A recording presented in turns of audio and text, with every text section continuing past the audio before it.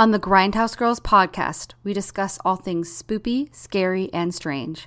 Some content may be disturbing or graphic in nature. Listener discretion is advised.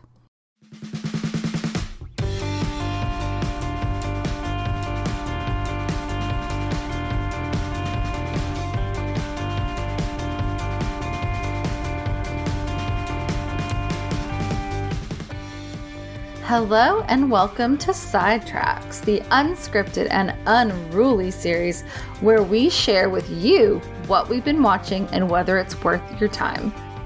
This is the Grindhouse Girls podcast.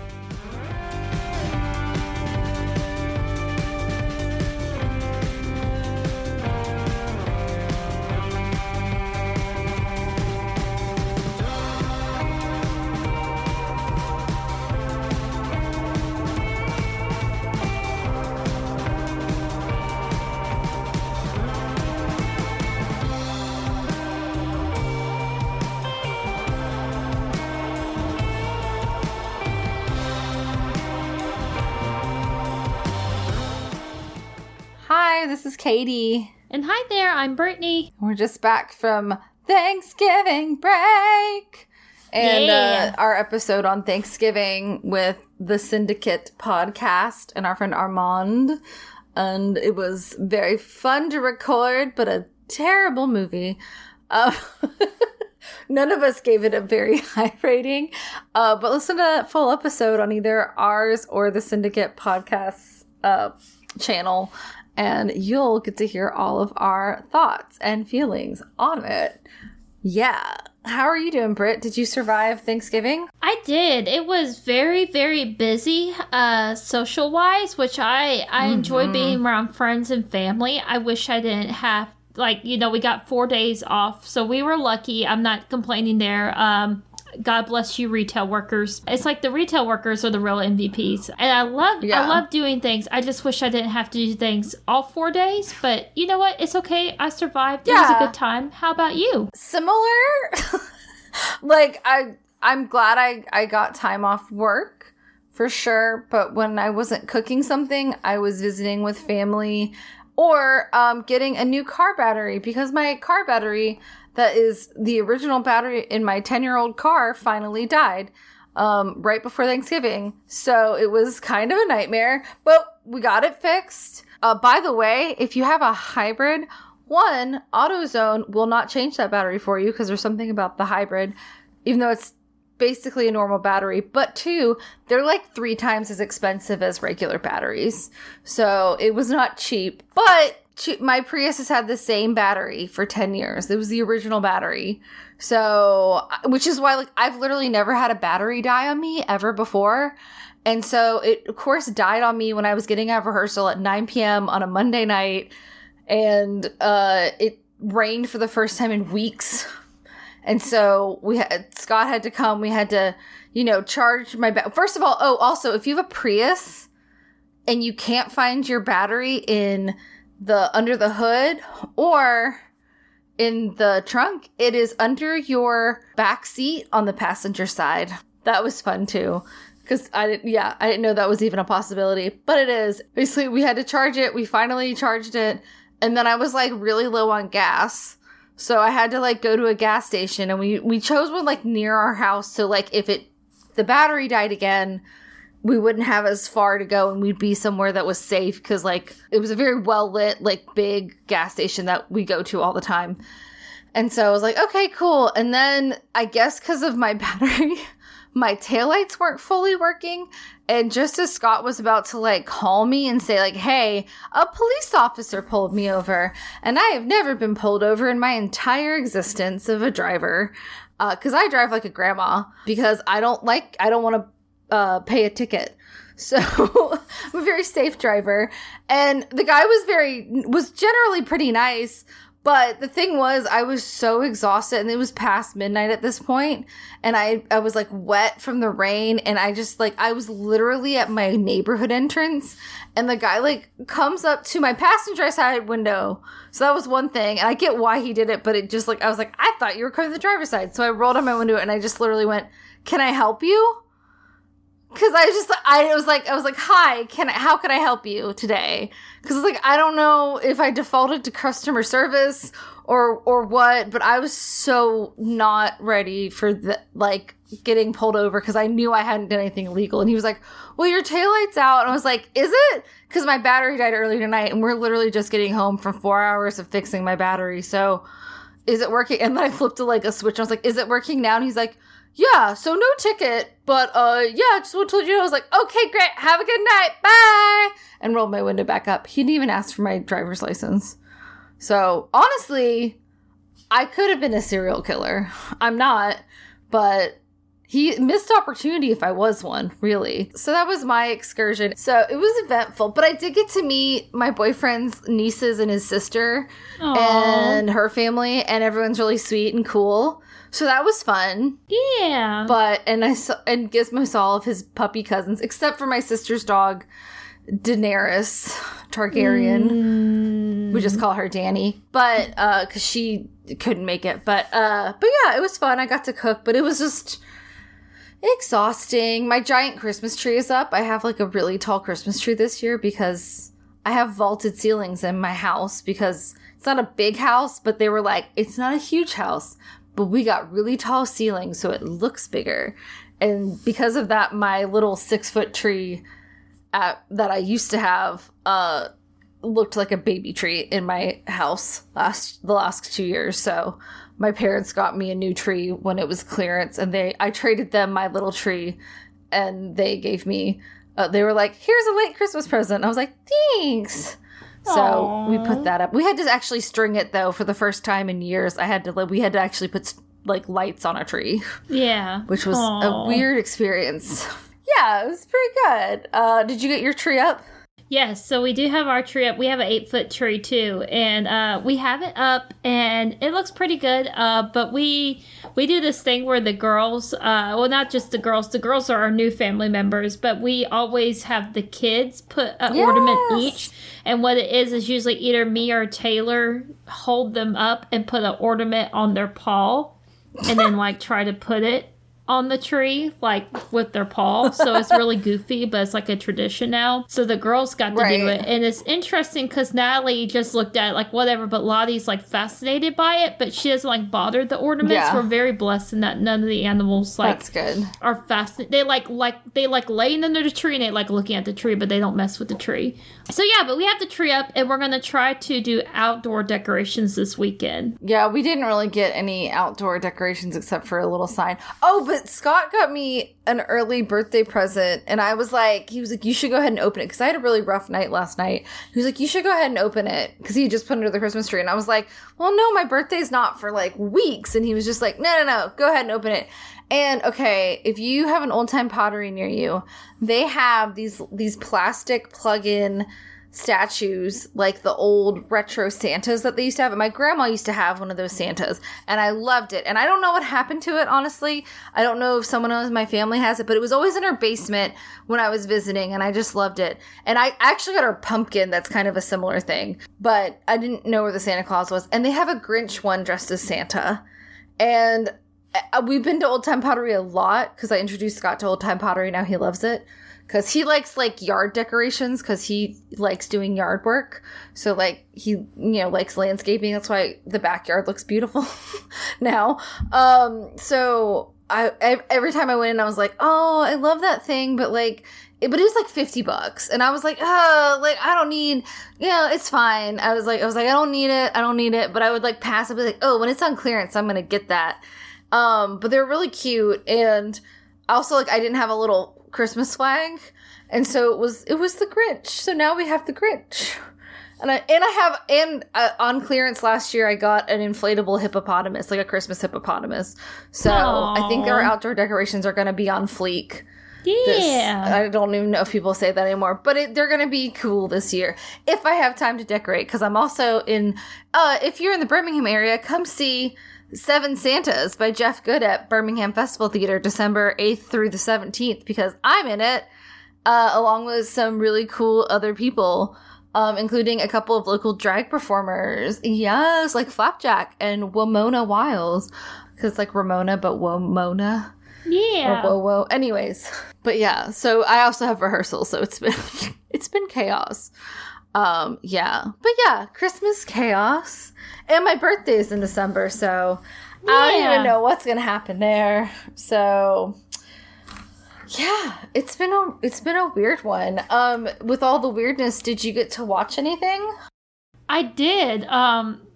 So I guess I'll start with, I did watch it's the anime. It's an anime, but it's a Japanese-American collaboration, I believe. But Scott Pilgrim Takes Off is on Netflix. And, of course, the really cool thing about Scott Pilgrim Takes Off is that for the English version, all the actors that played the characters in the 2010 movie, they returned to reprise their roles. And they're all like in their 40s, but yes. Yeah, like in their 30s and 40s, in their 30s and 40s.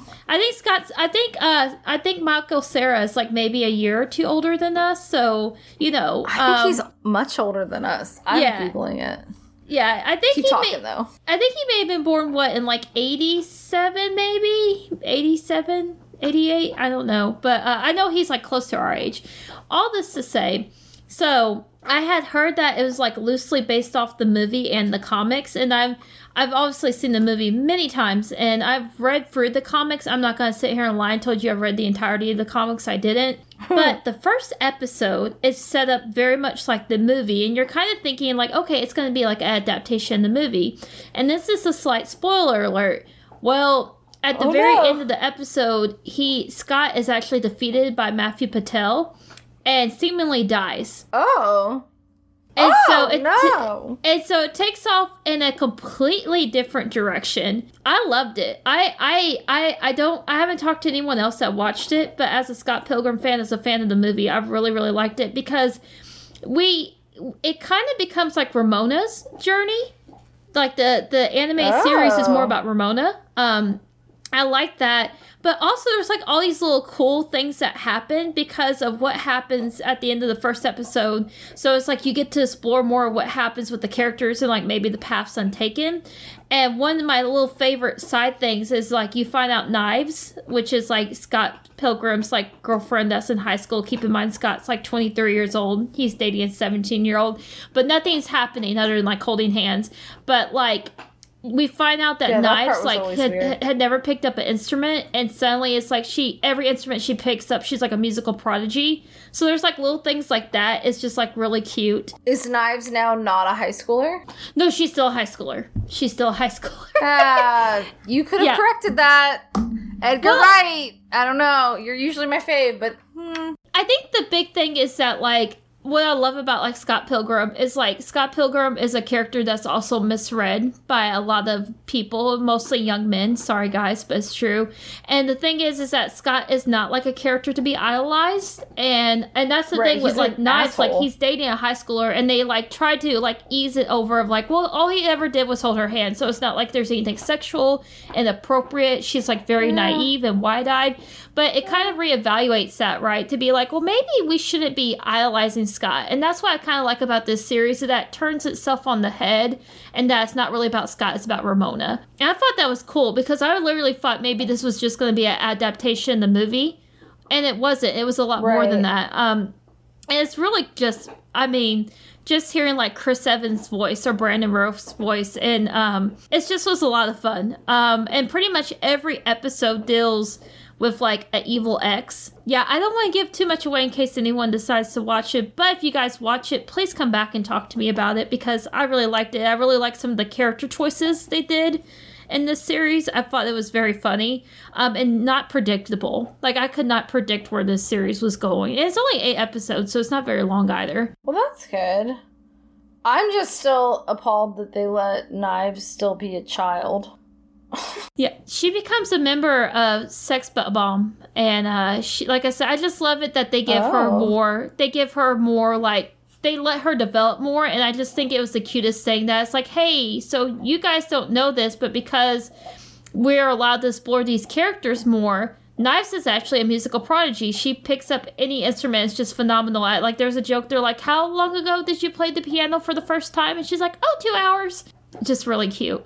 But yeah, I liked it. Fun. I thought it was enjoyable. Supposedly it is a one-off. They leave it they have a mid-credit scene in the series finale that, like, can make you think there's going to be a season 2, but they basically said, yeah, there's probably not going to be a season 2. And I think it ended well enough that they didn't need to do season 2. I'm also glad they didn't do, like, a Scott Pilgrim 2 movie, and they just did, like, something different, like a different chapter. Yeah. Because there's nothing worse than them just being like, hi. And, like, this was better because then the characters could stay the same age as an anime. Because, like, there's nothing worse than when they, like, drag people out of, like, that movie's, is it 20 years old or just 10 years old? No, it's like 16, right? Oh, Scott Pilgrim is 13 years old. And the reason I can always remember it premiered... Right, because it's your nephew's birthday. Mm-hmm. It's actual birthday. Oh, no, I remember. Yeah. Oh, I remember. But I was like, I couldn't remember if it was Draven or Jaden's birthday. Mm-hmm. But I mean, it's still, like, 13 years. And, like, Michael Cera was getting a little too old to play, like, that age at that point. But he kind of looks... I don't know. He's always looked very young. He's always looked like a high schooler. To me, it's really interesting, like, hearing their voices because everyone sounds the same to me except Michael Cera. Like, Michael Cera's voice sounds different to me. Like, it's still youthful sounding, but it doesn't sound like Michael Cera to me at this point. Well, I think I didn't really hear him talk a lot in between, like, that era. And then I didn't really see him in anything until I watched... Barbie? Like the revival season of Arrested Development. Mm-hmm. And I guess that kind of was when he sounded different, and then now I've gotten used to his new voice. But he definitely, between Arrested Development, Superbad, Scott Pilgrim, Juno, Michael Cera, and nowadays Michael Cera, he definitely sounds a little different. And not like vastly, but he just sounds more mature. And I don't know if maybe he played it more youthful because he was playing characters that were technically a little younger than himself for quite a while. Because, like, especially George Michael in Arrested Development, like, they kept them in, like, sophomore year of high school for quite a while. You know? Like, when they did the revival season, he was just starting college. But, yeah. Yeah, I mean, like, most of the people in that cast have gone on to do a lot of cool stuff. Like, Kieran Culkin was just in Succession. He was one of my favorite characters. Yeah. In Succession. Yeah, Wallace. And he's not I love huge Wallace. part. Yeah, he's not a huge part in Scott Pilgrim, but, like, he has the funniest scene where he's like, oh, Scott just left, when Scott, like, jumps out the window. Yeah. I love Wallace's humor. It's, like, really funny. Yeah, it's, like, pretty much this is, like, a star-studded cast, but it was before a lot of them got really, really big. So, I mean, I remember seeing Chris Evans, and, of course, he's the second Evil X. And when I saw him, the first... I don't know if Captain America had just came out or, like, what was going on, but I honestly... This is bad, guys, but I honestly thought, like... I was like, oh, that's the guy from Not Another Teen Movie, which I don't know if any of you have ever seen Not Another Teen Movie, but oh my god, it's not a great movie. It's basically a parody. It's like Scary Movie, yeah. Yeah, it's a parody of all the teen movies, but he was the male lead in Not Another Teen Movie, so now I think of Captain America when I see Chris Evans, but for a while there, it was like, no, he's the guy from Not Another Teen Movie. And I guess other people think of Fantastic Four with him, too. So yeah, but Anna Kendrick, Allison Pill, Aubrey Plaza... Jason Schwartzman, like, it's just so many Anna great Kendrick, actors. Brie Larson. Oh yeah, Brie Larson's Envy. Yeah, I like the Black Sheep song that she sings. Oh yeah, but the band who actually wrote the song is called Metric. Mm-hmm. It is, yeah. Their version is equally good. It's really interesting because Envy does sing in the TV show because she actually sings a cover of "I'll Remember You." I will remember you, and I'm like, what the fuck? But it's not Brie Larson singing. Sarah it's another, Laughlin. Yeah, it's another person singing. Because she is singing in Scott Pilgrim. Yeah, at least she's credited as singing.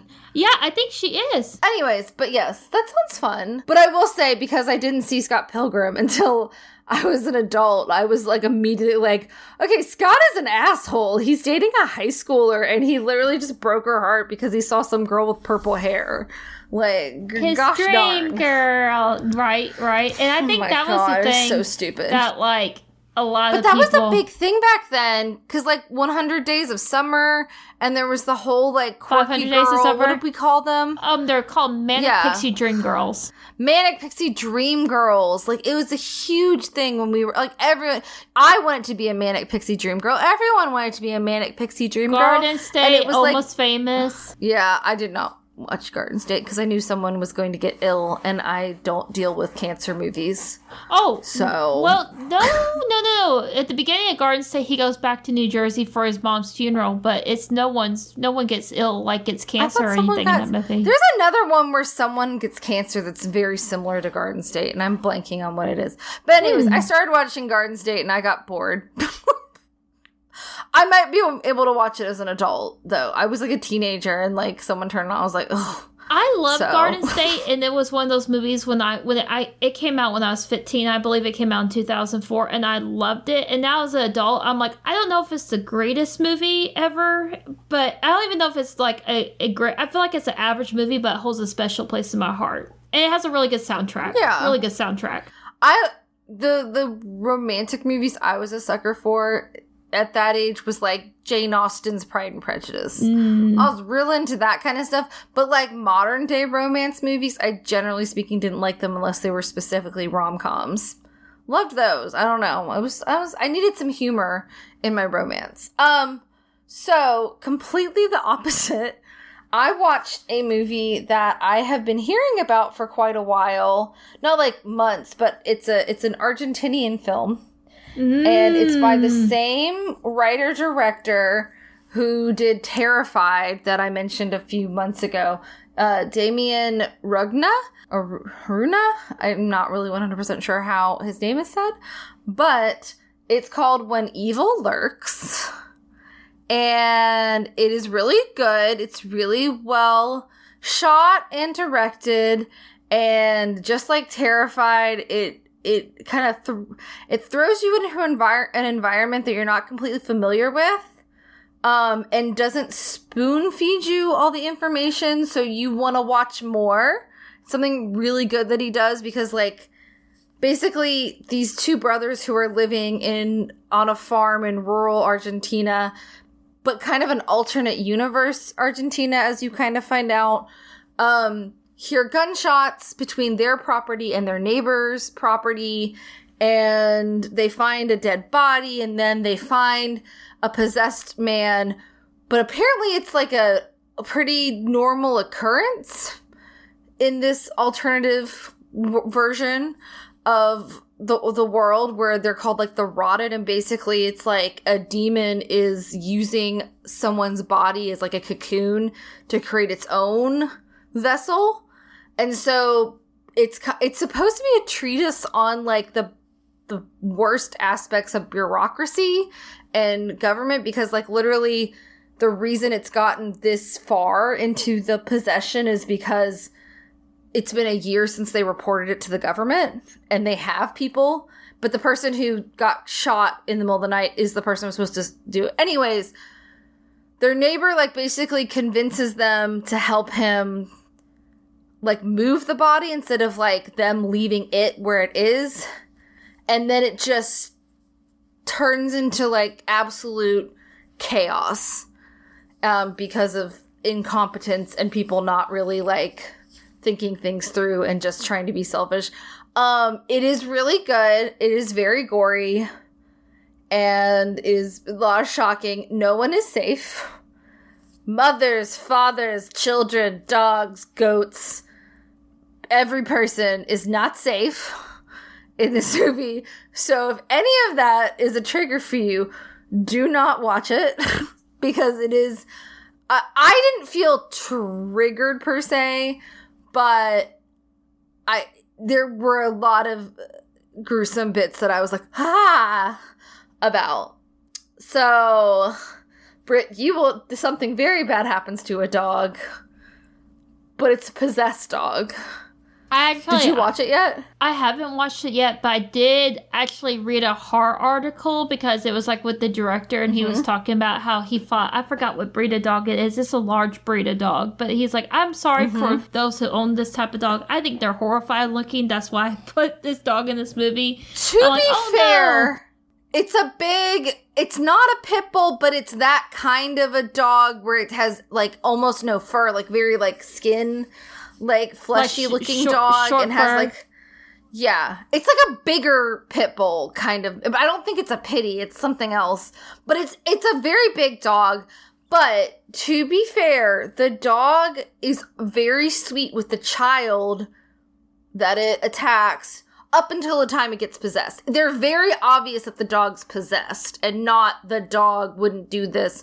And I think the only reason they picked that dog was because the kid is like 8 and it's big enough to believe that it could literally carry an 8-year-old off screen. Yeah, and that's probably why he went with a bigger dog. Now, it's funny because I was talking to our friend Dalton. Also, he's probably very trainable. That's true. I did hear something before about, like, animal actors, and they're just, like, you know, like, they say that, like, a lot of people a lot of directors and screenwriters don't put more animals in their movie because animals are notorious, like, even really well-trained animals. It's, like, anything can happen. It's kind of like, with the goat that played Black Phillip, like, he was absolute hell to the crew. And he mainly, who was the dad in The Vitch? But he, like, picked on the dad over and over again. Yeah. Ralph Innes? Ralph Innes, I think. Yeah, Black Phillip basically made Ralph Innes life hell during that shoot. Innocent, sorry. Yeah.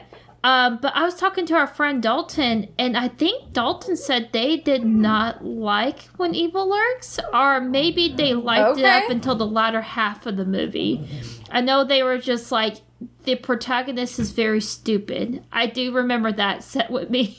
The thing is, the protagonist isn't the one, in my opinion, that's stupid. It's their neighbor, and then the protagonist is trying to clean up the mess their neighbor made. Because basically, the family that's suffering with this possession are tenants on their neighbor's land, and the neighbor's an asshole, and he's like, you guys, and the brothers are both like, they go to the police and tell them the cleaner, the cleanser, who's supposed to do the exorcism. Because that's the thing, there's all these rules, like, but they don't tell you the rules at first until, like, 2/3 of the way through the movie. So, like, you have to exorcise the demon. You can't just kill the person that the demon's possessing. But it's not very religious either, which is an interesting aspect to a possession movie. But there's a lot of body horror in it. It does not pull any punches. I will say, it is like Terrified. There is not a hopeful ending. And it does not get better. It just keeps getting worse. So if you liked, like, Good Time, which I watched that with our friend Peter, and I remember Peter, like, kept looking away because he was just like, every decision this person makes is the wrong decision, and it's so uncomfortable for me to watch. And I was like, I feel you. But, like, I enjoyed that movie because I still wanted to see if maybe something good would happen. No hopeful ending. I'm not going to tell you what the ending is, but not a very hopeful ending. Terrified is kind of the same way. But also, like, I don't know. I've never lived in Argentina, so I'm not really sure. I know there's some shady shit that has gone on in the past in Argentina. You know, also, like, you know, we all know certain stuff. But, like, I think there's some, I don't know for sure, but I feel like I'm not an expert, but I think there is some corruption there, too. I mean, there's corruption everywhere, but I think there's a reason why his movies don't have more positive endings. And since he is writing this as a treatise on his opinion of bureaucracy and the failure of government and the failure of, like, when people, you know, you can't trust the systems in place, you know, but also, like, you should be able to trust each other. Anyways, I think the reason it's not super happy is because of that. But it is really good, and I really enjoyed it, and it did keep me, like, paying attention the whole time. But it's not happy, and no one is safe. So, yeah, I wouldn't recommend it for anyone who is triggered by violence towards animals, mothers, pregnant people, grandmothers, children, people just trying to, fathers, people just trying to do a good job, people just trying their best. Like, basically no one is safe. And there is, like, it's not a very hopeful movie, but it is, I genuinely was disturbed by it because it is like very unsettling, much like Terrified. Terrified like unsettled me, but I wasn't like, oh my God, but it was like, because the beginning of Terrified, there is a very gruesome sequence. And it is just, they just do not cut away. Just something keeps happening. And there's a couple sequences like that in this movie. But I think it's an interesting movie. And if you're a horror fan, and if you especially like, I do think this director is going places. And I think his movies just keep getting better. So, like, I like the ending for this was less open-ended and silly than Terrified. Like, Terrified kind of had a stereotypical, like, gotcha moment at the end of it. And this didn't. So I think he's becoming a better movie director. However, it's not a movie I think I will watch again unless we were reviewing it. Because it wasn't a fun movie to watch. But I'm glad I watched it, and I think it's a very well-made movie. Yeah. So it's on Shudder in the US. If you haven't watched it yet, it's been getting rave reviews. It has a 99% on Rotten Tomatoes, which is pretty fucking great. And I don't always agree with Rotten Tomatoes, but I did like this movie. I think it's really well made. It's just not like a fun watch, so be warned. It's not a fun watch. And I don't think the main characters, you're not meant to like love them. Like, they're not like the best people at all, which is kind of nice. It's not nice, it's refreshing to see people who are just like, there's a movie, I know I've mentioned it before, called Blue Ruin, and it's by, I'm blanking on his name, but it's the same director of Green Room and Murder Party. And it is his Macon Blair, his best friend since childhood, plays a guy who finds out that the person who's been serving time for killing his parents is getting out of prison, and he decides to exact revenge, but he's just a dude. And like, he just keeps like, it's like if a normal everyday schlub just tried to exact revenge and how clumsy it would be. And the movie just keeps getting spiraling out of control. But it's a really well-made movie. Jeremy Saulnier. That's his name. It's kind of like that. It's like, what are these people that aren't perfect? Like, they're not a perfect hero, but they're trying to fix things. Like, Shaun of the Dead's kind of like that until, like, the very end, and then they just miraculously get saved by the army. Spoilers. Because, really, Shaun fails a lot. But there's comedy throughout that movie, so definitely an easier watch. Yeah, I would say definitely not a happy watch. So proceed with caution. But it is a well-made movie, and I don't know if he'll make a leap to make films in America. I don't know. I know Guillermo del Toro's been interested in like remaking one of his films or doing like an English version of it. So like, he's got people interested. I think he's becoming a very, very interesting director. I think he's as good as Ari Aster. Maybe not as like as grand as Ari Aster is, but there's a lot of like interesting stuff that he does. And I would say it kind of gives me vibes like The Vavitch, where it's like not a huge movie, but it's interesting. It has its own lore, and it doesn't pull punches. And it does go a little batshit in places, but genuinely creepy.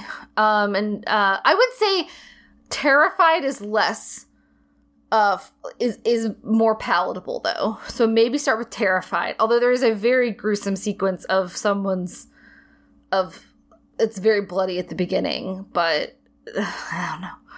I think he's just that kind of director. But anyways, When Evil Lurks is on Shudder.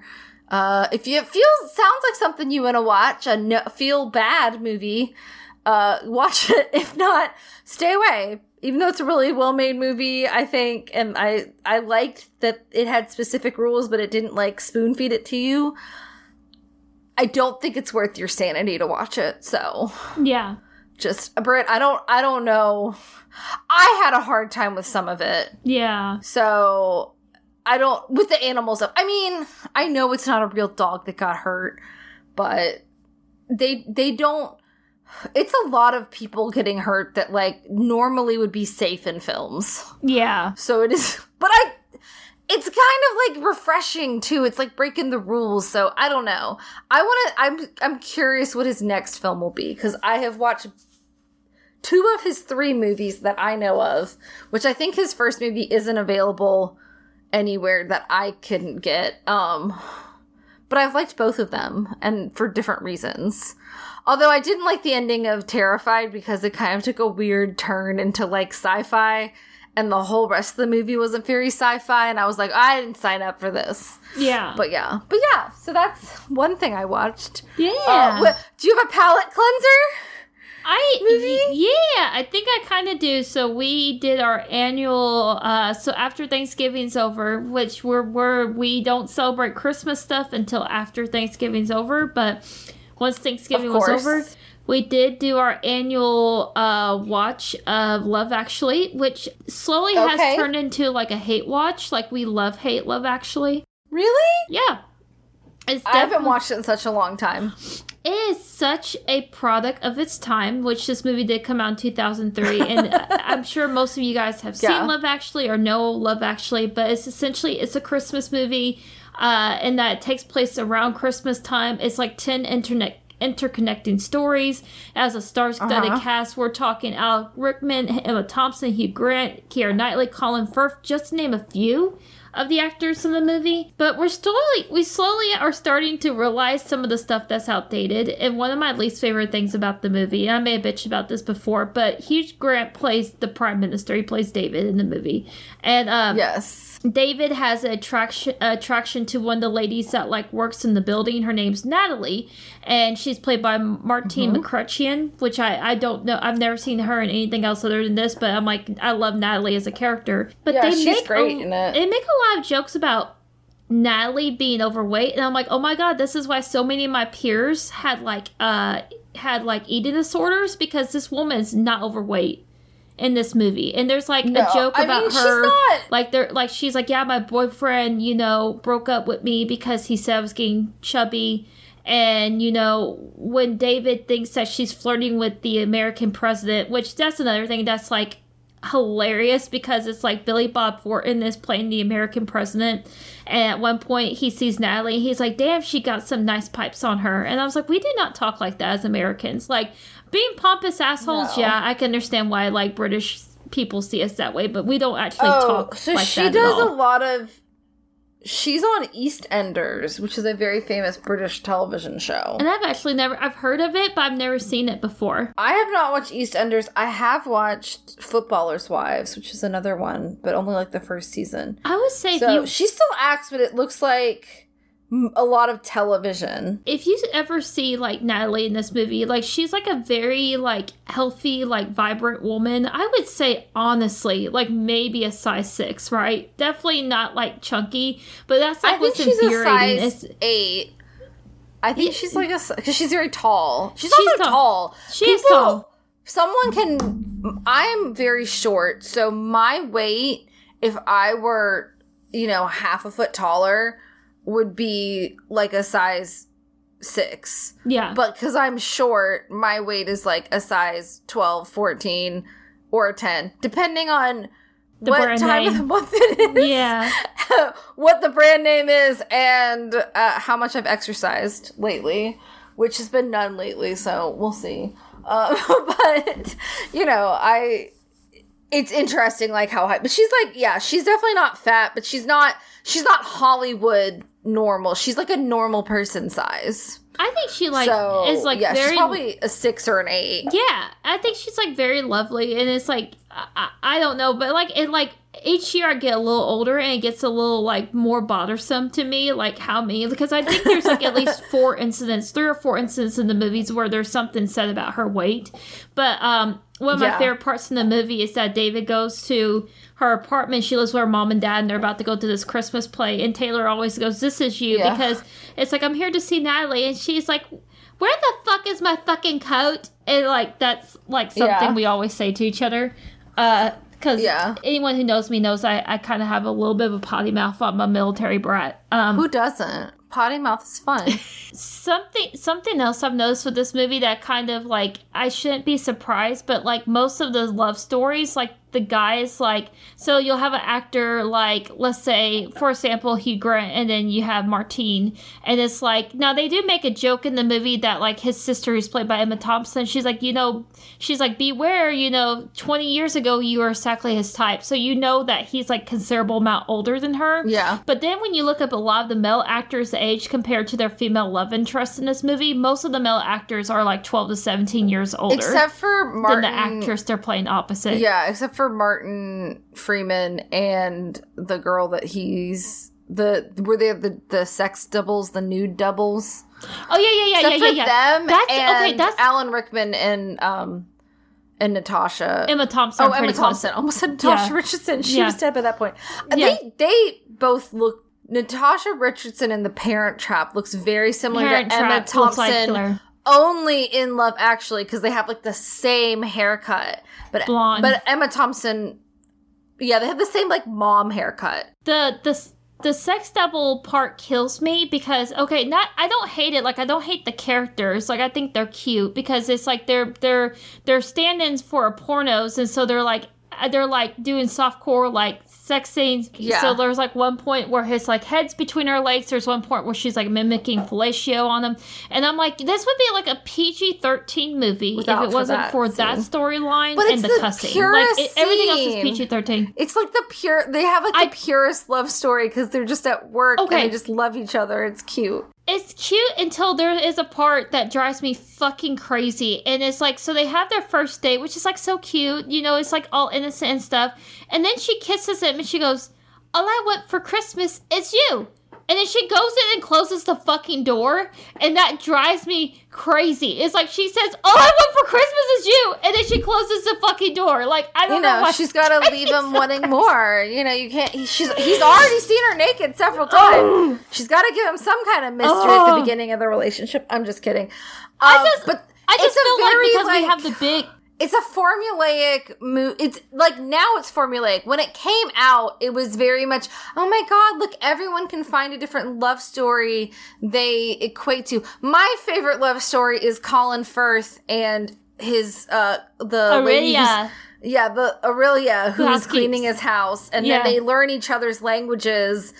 And then he has a very clumsy proposal, and it's very sweet. I also love the Alan Rickman, Emma Thompson storyline because I love Joni Mitchell. And I do too. And I became obsessed with getting that album for Christmas because of Love Actually. And then I do have that Joni Mitchell album. And honestly, not my favorite Joni Mitchell album. I like Hits, which is like it's a amalgamation of all of her things, obviously, but also has a picture of her like on the road with a car parked next to her, so it looks like she got hit by a car. It's not bloody, but it's just funny. It's like, oh, Hits, ha! I love Joni Mitchell. Anyways, I love that, but I also hate Alan Rickman. Weirdly, I ended up watching Die Hard while we put up Christmas stuff because that's Scott's favorite Christmas movie. And so Alan Rickman is not a nice man in that movie either, but I miss Alan Rickman. So anytime he's on a phenomenal actor. My favorite Alan Rickman is Sense and Sensibility. Alan Rickman. He's fantastic. Yes. But he's great in Love Actually, but he's also kind of an asshole. Yeah, that's the thing like that drives me crazy. It's like it breaks my heart every time watching like Emma Thompson's storyline because everyone who knows is like he has the affair. And like when I was a kid, I like the first time I saw this movie, I tried to rationalize. I was like, well, maybe he just gave her the necklace, but he didn't sleep with her. No, it's like blatantly obvious. That's why she has the necklace, is because he slept with her. And she listens to both sides now, and she's crying in their bedroom. And it's like, the older I get, it's like, she did that for her children. Like, she didn't create a scene for her kids. Yeah. And that, like, breaks my heart. It's like her heart's breaking, but she doesn't say anything to him because she doesn't want to ruin her kids' night. I still want to believe he didn't actually sleep with her and he just gave her the necklace. That's what I'm going to believe because that keeps me safe. No, he probably did fuck her. But you know what? It's fine. They're not real people. It's fine. I do have to say, and I do feel like I married a good man. So, like, one of my favorite storylines that also breaks my heart is Laura Linney's storyline of Sarah. Oh, no. So it's like, I can't. Sarah's like madly in love. Oh, no. Sarah's like madly in love with like one of her coworkers, and as she's about to hook up with him, her brother, who has like a extreme mental illness, like keeps calling her over and over again, and it's like against, like, even though he's like right there and she wants to be with him, she answers her brother's call, and Taylor goes, "I don't understand, if he really likes her, why doesn't he just stay?" And I was like, you know what? You're a good man. Maybe he stays later. Taylor. Maybe he comes back later. I don't know. That part always really bothered me. I just feel so bad for her. Because he obviously is like, I don't really know what to do. And I think, one, they're acquaintances at work. Right? They're not super close. But she's had a crush on him for a while. Like 3 years, Carl. So he's very cute, too. Very cute. Yeah. I don't really know where Carl is from or where he went afterwards, but Carl's very cute. I don't think Carl's an asshole. I think I think a lot of people would tread lightly into that situation. And rightly so, because they obviously have a lot going on. It's like, if she wants me to be more involved, I can be. I don't know. He doesn't yell at her and be like, absolutely, like, no. Fucking, he just kind of like is like, I guess, because like the thing is, like, she's like, I have to go, and he just kind of like looks very disappointed, and he's just like, okay, because you can tell he likes her too, and it just kind of sucks. It's like, at some point I'm like, I wonder why she couldn't have like been like, because he's at a facility, people are taking care of him. It's kind of, he was calling her. It wasn't like the facility called her in. I wonder why she couldn't just be like, can y'all just like, I will be there in the morning. Can I set a boundary for myself? Me and Taylor were trying to figure out the last 2 times we watched it. We're like, how does he have a cell phone? Unless it's like, she's like, if it comforts him to call me, just let him have the cell phone. Like, because that's the thing. We were surprised he had a cell phone that he could reach her. If he's in a voluntary place, and it seems like he's not, I don't know, but then he tries to like hurt her at some point too. Yeah. Which disturbed. I was like, oh, I don't know. That's another thing, is like, I think a lot of people, I think nowadays maybe someone would set a boundary, because he's in a facility, people are taking care of him. It's not like he's at home by himself and she needs to go help him. It's okay to set boundaries for yourself. Maybe nowadays, if Love Actually was made, like, she would have been like, just silence the phone and be like, I will see him in the morning and it will be okay, and just give yourself one night. Laura Linney.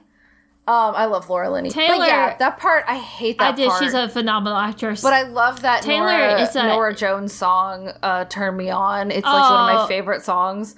But that they dance to. But it's just so fucking sad. Poor Laura Linney. It's a little bit more lighthearted, but Taylor hates the so it's Andrew Lincoln's character Mark is in love with his best friend's wife. Andrew Lincoln's a punk ass bitch in that movie. After she realizes the wedding video is all hers and he leaves, he's like, it's a self-preservation thing, and he walks out. He's like, you can show yourself out. He walks out and it plays like typical very early 2000 music. And Taylor's like, oh, this is the early 2000s soundtrack coming on. And I was like, well, it was made in 2003. Yeah. So it reminds me of that episode where Michael Scott, at the Christmas party episode, where he gets broken up with by his actual real life wife, his real estate agent, and he's like listening to a James Blunt sample piece. It's like that kind of music. Oh, goodbye, my love. Yeah. Goodbye. Yeah. Everyone has romanticized that stupid, like, standing there, say it's carol singers, the Andrew Lincoln, Keira Knightley scene. But I'm like, the son of a bitch, she's married to your best friend. You dumb cunt. I hate people like, I just have to tell you how I feel, even though you're in a relationship. If the other person's single, shoot your shot. But if they're in a committed relationship that you witnessed, then maybe don't say anything, because that makes everything awkward. And I think they do try to, and it's been a hot minute, but, they did like a Red Nose Day special called Red Nose, actually, I think, which is like a little sequel to Love Actually, but they poke fun. I think that's one scene they poke fun at, because it's Andrew Lincoln again, and I don't know if he apologizes for being creepy, but something happens. But I need to rewatch it again. So it's been a couple of years. Interesting. But I could talk about Love Actually for probably a whole another hour just because I've watched it so many times. What else have you watched? I watched Die Hard. Yes. And I did watch Christmas Vacation and A Christmas Story, of course, while I was putting up the Christmas tree. Because, gotta watch those. But movie-wise, I should have talked about this our last episode, but we had so much catch-up to do that I forgot. I watched the new David Fincher film, The Killer, on Netflix. I've been wanting to watch that. It is better than Mank. I heard he loves the Smiths in that movie. Who? The Smiths. Oh, there's a lot of Smiths music. A lot of Smiths music. How do I explain this? So it's a like an action thriller, which I prefer David Lynch murder mysteries. I'm just gonna be honest. Love Seven. Love The Girl with the Dragon Tattoo, and I love Mindhunter. We've been rewatching Mindhunter, by the way. It's good. Still love that show. Yeah. Still mad there's no third season. The Gone Girl. Like, love those David Fincher movies. Fantastic. Here's the thing. So this is an action thriller by David Fincher, who, it looks beautiful. It looks great. Really well paced and interesting. And Michael Fassbender plays this assassin. And you don't know, he's kind of has an inner monologue the entire time, and he's basically walking you through his process of doing an assassination. And he messes up, and then he basically has to go on the run. And he finds, when he goes home, he thinks he's been really careful, and he's avoided all these people who may be after him now. But when he gets home, he finds that his girlfriend has been beaten so badly she's in the hospital. Oh my gosh. And so he goes on a revenge to kill everybody who's responsible for that. But the thing is, he kills both innocent and guilty parties to, leave no trace. And he's not a very good character. He's a very unredeemable person. And it's an interesting movie. The action's really good and it is well paced, but he's not a very likable character, and I don't really like him. And so I always have a hard time rooting for someone, for someone trying to complete a task in a movie if I don't like them. We had this discussion on The Syndicate where I was like, when you mentioned, I don't root for Jason. Even though, Jason's more sympathetic. I don't root for Freddy Krueger. I root for the people fighting against him because I want to see them defeat him. He is entertaining, but I'm not a groupie for the slashers and slashers. And that's just me. I want to watch a good person do something, triumph or whatever. So he's not a very redeemable person. Except for, he is avenging his girlfriend, but she's not dead. She's just really hurt, which is still not okay. But she also knows he's an assassin. So, it's kind I don't know. And then it's kind of just a muddy, morality does not exist in this movie. But it's not as, pulpy as Gone Girl was, where I enjoyed watching this crazy psychopath set up this whole situation and then, be evil. I enjoyed that, but it's not as pulpy, and he's a very methodical person because he, removes emotion from his cases, and he's just very cold. And I love Michael Fassbender. He's great in it. Tilda Swinton's a small part in it, too, and I always loved a good Tilda Swinton showing. She's great. But it's just I don't really like the guy. But it's a well-made movie. And if you like action films, but also David Fincher, I would suggest it. But I don't know. I'd probably give it a 7 out of 10 for me. But I think most people would probably give it more an 8. Definitely Gone Girl, Girl with the Dragon Tattoo, and Seven are much better movies.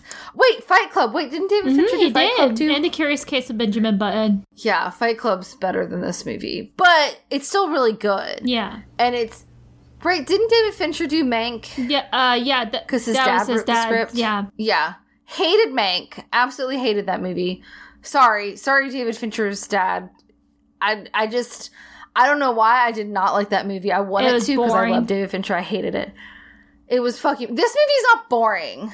It's not... And there's like you're in Paris and then like South America and then the U.S. So like there's a lot of interesting like scenery and stuff.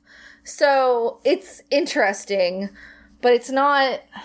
I just didn't love the main character. So it was kind of hard to be okay. He kills one person in particular who genuinely didn't do anything wrong. And the only reason he kills that person is because they've seen his face and they can tie him to it. But like the guy wouldn't, I don't think the guy would have, or the girl, I shouldn't spoil who he kills. But he kills one person where I just thought it was absolutely not okay. And at first I was like super on board and then I was like, ooh, that is a very bad moral decision you just made. So I don't know. But he's also a hitman, so. Yeah. So if you have no problem with rooting for someone whose moral scruples are non-existent, you should definitely watch this movie. That's on Netflix if anyone wants to watch it. Yeah, I've been wanting to see it, and I just was like, we're going to go for our usual lighthearted Christmas films before going back into the darkness. I bet Taylor would be interested in it. Yeah. Like, Scott was like, ooh, let's turn... Scott really likes David Fincher movies, too, and he loves Mindhunter. That's why we've been rewatching Mindhunter, because I just came home and he was watching Mindhunter. I was like, yes! I was about to say, May December is coming to Netflix this Friday, and that's... People have been talking a lot about May December, so I'm very excited about that one. Yeah. So I want to watch Anatomy of a Fall. I do, too. Yeah. I have been looking... forward to that for months, and I still haven't seen it come up to screen anywhere near us or stream. Yeah. So I'm a little annoyed. Yeah. Come see us. It'll probably wait until like January. That's true. Well, if we have, I guess the Oscars will probably be in like March again, so I'm sure there'll be a shit ton come to streaming in January and February. So yeah. But I can't believe I haven't gone to the theaters. A couple of years ago, I would live at the theaters this time of year, but it's just been harder and harder for me to go as routinely as I once did. But there's a lot. I want to see Saltburn. That's Emerald Fennell's follow-up to Promising Young Women. And our friend Jonathan. Yeah, very different movie, though, apparently. Yeah, Jonathan saw it, though, and his basic review. Well, that's what he really, really confused me with the text he sent, because he was like, I was kind of disgusted, and I covered my face multiple times. And I was like, did you not like it? Did you not like it? He was like, I'm glad I saw it. And I'm like, but did you like it?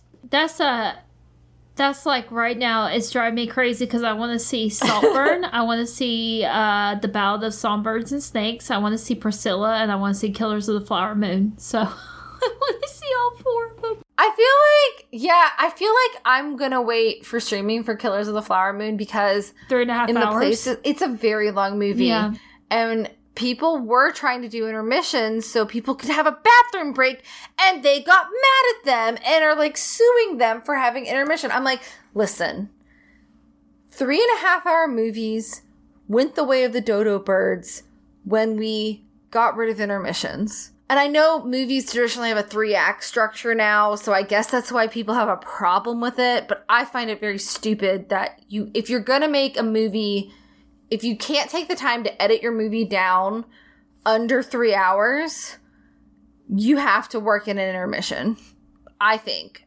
If you want people to enjoy your film. Like, why would you torture somebody? Or just put it straight to streaming. You know? Because I'm going to wait until it's streaming because I want to be able to enjoy the movie and not enjoy it. I did read some people of the tribal affiliation that is represented in that movie of Osage, right? Osage. It's the Osage tribe, I believe. Native Americans, yeah. And apparently they treat the bad white man, because they were not every white person, but you know what I mean. The specific thing, Leonardo DiCaprio's character was an awful person, and they kind of treat him like the main character instead of his wife, who was her family was the victims, and her too.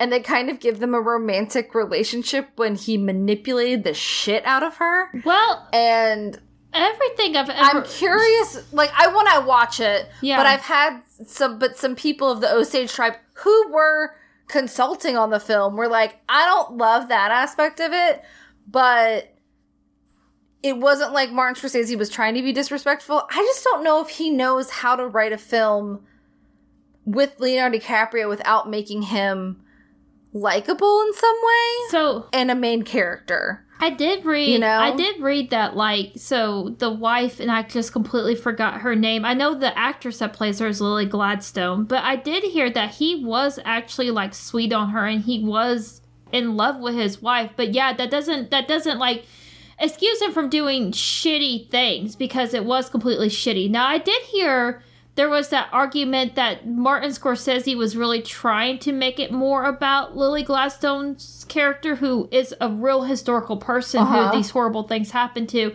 Yes. And it did kind of fall flatter than it was supposed to there. But then again, every time I read a review of this film, they always talk about Lily Gladstone's performance as being one of the absolute highlights in this movie. And I think we've touched on this before.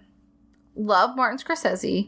He's not the best at writing women's parts. I've said that over and over and over again. I think you've said it. Yeah. Yes, we have talked about it. And the only exception I have found that I genuinely feel like a female character was represented as a fully fleshed out character is Goodfellas. Yeah. Is the wife in Goodfellas, because she takes over the narration, and you actually, like, she actually has, like, a personality, but also he adapted it from a book. Yeah. And she was a real person. And so he had that. But, like, every female character in, like, The Departed, oh my God. The Wolf of Wall Street. Well, I still haven't even watched The Wolf of Wall Street, because I was just like, I don't know if I can deal with that much alpha male energy. But a fucking Gangs of New York, Cameron Diaz, who was completely miscast in that movie. Sorry, Cameron Diaz. You're really great in rom-coms. You were really bad with an Irish accent. It's like they like write her. I will say he tried to flesh out her character, but like he did not hire the right actress for the part to make us care about that character. Could not care less about that character in Gangs of New York, which is just miscasting. Yeah, but he tried with her and he failed. And the girl in The Departed, like, I love that actress. Like, she's a good actress. Yeah. Yes, yeah. It's Vera, and I love Vera, and she has nothing to do, and she has no character, and she just literally just sleeps with two of the main characters. Yeah. And it's such a fucking piece of bullshit. It's still better. And, like, I love Martin Scorsese, but it's still better than the Wolf of Wall Street. So it's God, I forgot. It's Margot Robbie for sure. Yeah, Margot Robbie. But so he's married in the beginning to the mother from How I Met Your Mother. She's also was in Once. She was in the OBC of Once, the brunette. Like, she's really pretty petite. Oh, Kristen Milotti? Yeah, thank you. I just looked it up. Yeah. Kristen Milotti. So he's married to her at the beginning and cheats on her with Margot Robbie. So it's like, okay, so we get this wife for maybe 5 minutes. He just cheats on her. And then it's all about Margot Robbie. And she's literally pretty much a sex pot for the entirety of the movie. Yeah. Although Jordan Belfort, I've heard him talk before. He is kind of at least during the actions of the film, was a complete and total douchebag. And this is what's crazy. So it's basically about him living like he's fucking rich. So it's basically about him just doing crazy shit because he's rich and just like living this, what is it? How do you pronounce it? Hedonism, when it's basically, it's just like hedonism.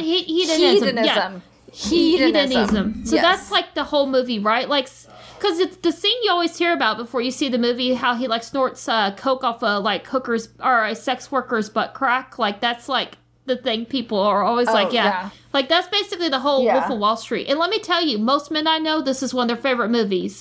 I did want to mention, we're not going to get into the political debate of it because we both talked about it and we were like, we don't live in these places and we don't have, we just want people to stop dying is our, I think, my personal opinion, and Brit's. But we saw a lot of people on Instagram, like in the horror review community, being very upset with Melissa Barrera being fired from Scream 7, supposedly because she had Instagram post that they didn't agree with. Spyglass Entertainment, who's the parent company that was making it. I'm confused because unless there's some I did not see, nothing seems hateful, in my opinion. But I don't know if there's something underlying going on. And that was like, I was like, okay, well that sucks. But they still have Jenna Ortega to do Scream 7. But now she has left officially because of Wednesday season 2. So what do you think, Britt? Do you think Scream 7's still going to happen? Because apparently they've basically been told they have to restart the script from scratch. Yeah, I think if they do it, they're probably going to have to rewrite the whole script. Yeah, it's like you said, starting from scratch, because obviously the sisters were supposed to be in the next movie. Like, it would have definitely been about them and that core group that survived. So yeah, they're going to have to completely rework the movie. Now, I mentioned before, I don't know if Nev Campbell, if they're finally going to be like, hey, Nev, we'll pay you what you're worth. Sorry we didn't do that sooner. Or if they're just going to do Courtney Cox. Or if they're going to do, like, a whole new cast of characters. It's like, there are options out there, but I don't know. It could be very, very missed. And I think with a movie like this legacy behind this franchise, I think they would put something on the back burner before just putting out complete shit, right? I mean, I don't know. How do you guys feel? God, I hope so. I've been like, I was hesitant to watch Scream 4. When I finally watched it, it was a really good sequel. And then I was hesitant to watch Scream 5. And it ended up being a really good sequel and a revamping. And I really liked, and I was excited for Scream 6. And I really liked it. Yes, they're still formulaic, but they are fun. And I think the characters they've brought to the new franchise are interesting. So I don't want to see Gale Weathers and Sydney do this over and over again. Yeah. We've already killed off Dewey. Yeah. So, sorry, spoilers, but that happened like 2 movies ago. So, everyone keeps saying Matthew Lillard's coming back as Stu because we never saw Stu die, but I don't know if that would happen. But yeah, I would rather them just not make a film. Yeah, me too. If they're not going to have those 2 characters in it. But with that, we should say goodbye. We won't be here next week because I have tech rehearsal and I'm so sorry, y'all. But the next week, we're having a special episode with a special guest. Yay! We're going to be hanging out with our friend Jake Jolly. And Jake just directed a Clay Zombie Christmas. So it's a Clay Zombie Christmas special. I think it may be premiering. Mm-hmm. Is it premiering this Thursday or Friday? I feel so bad. I forgot the actual premiere date. Thursday. Is it Thursday? Okay. I believe I saw Jake put it on their Instagram Thursday, which would be the 30th. Okay, nice. It was Clay Zombie Christmas. Yay! And yay!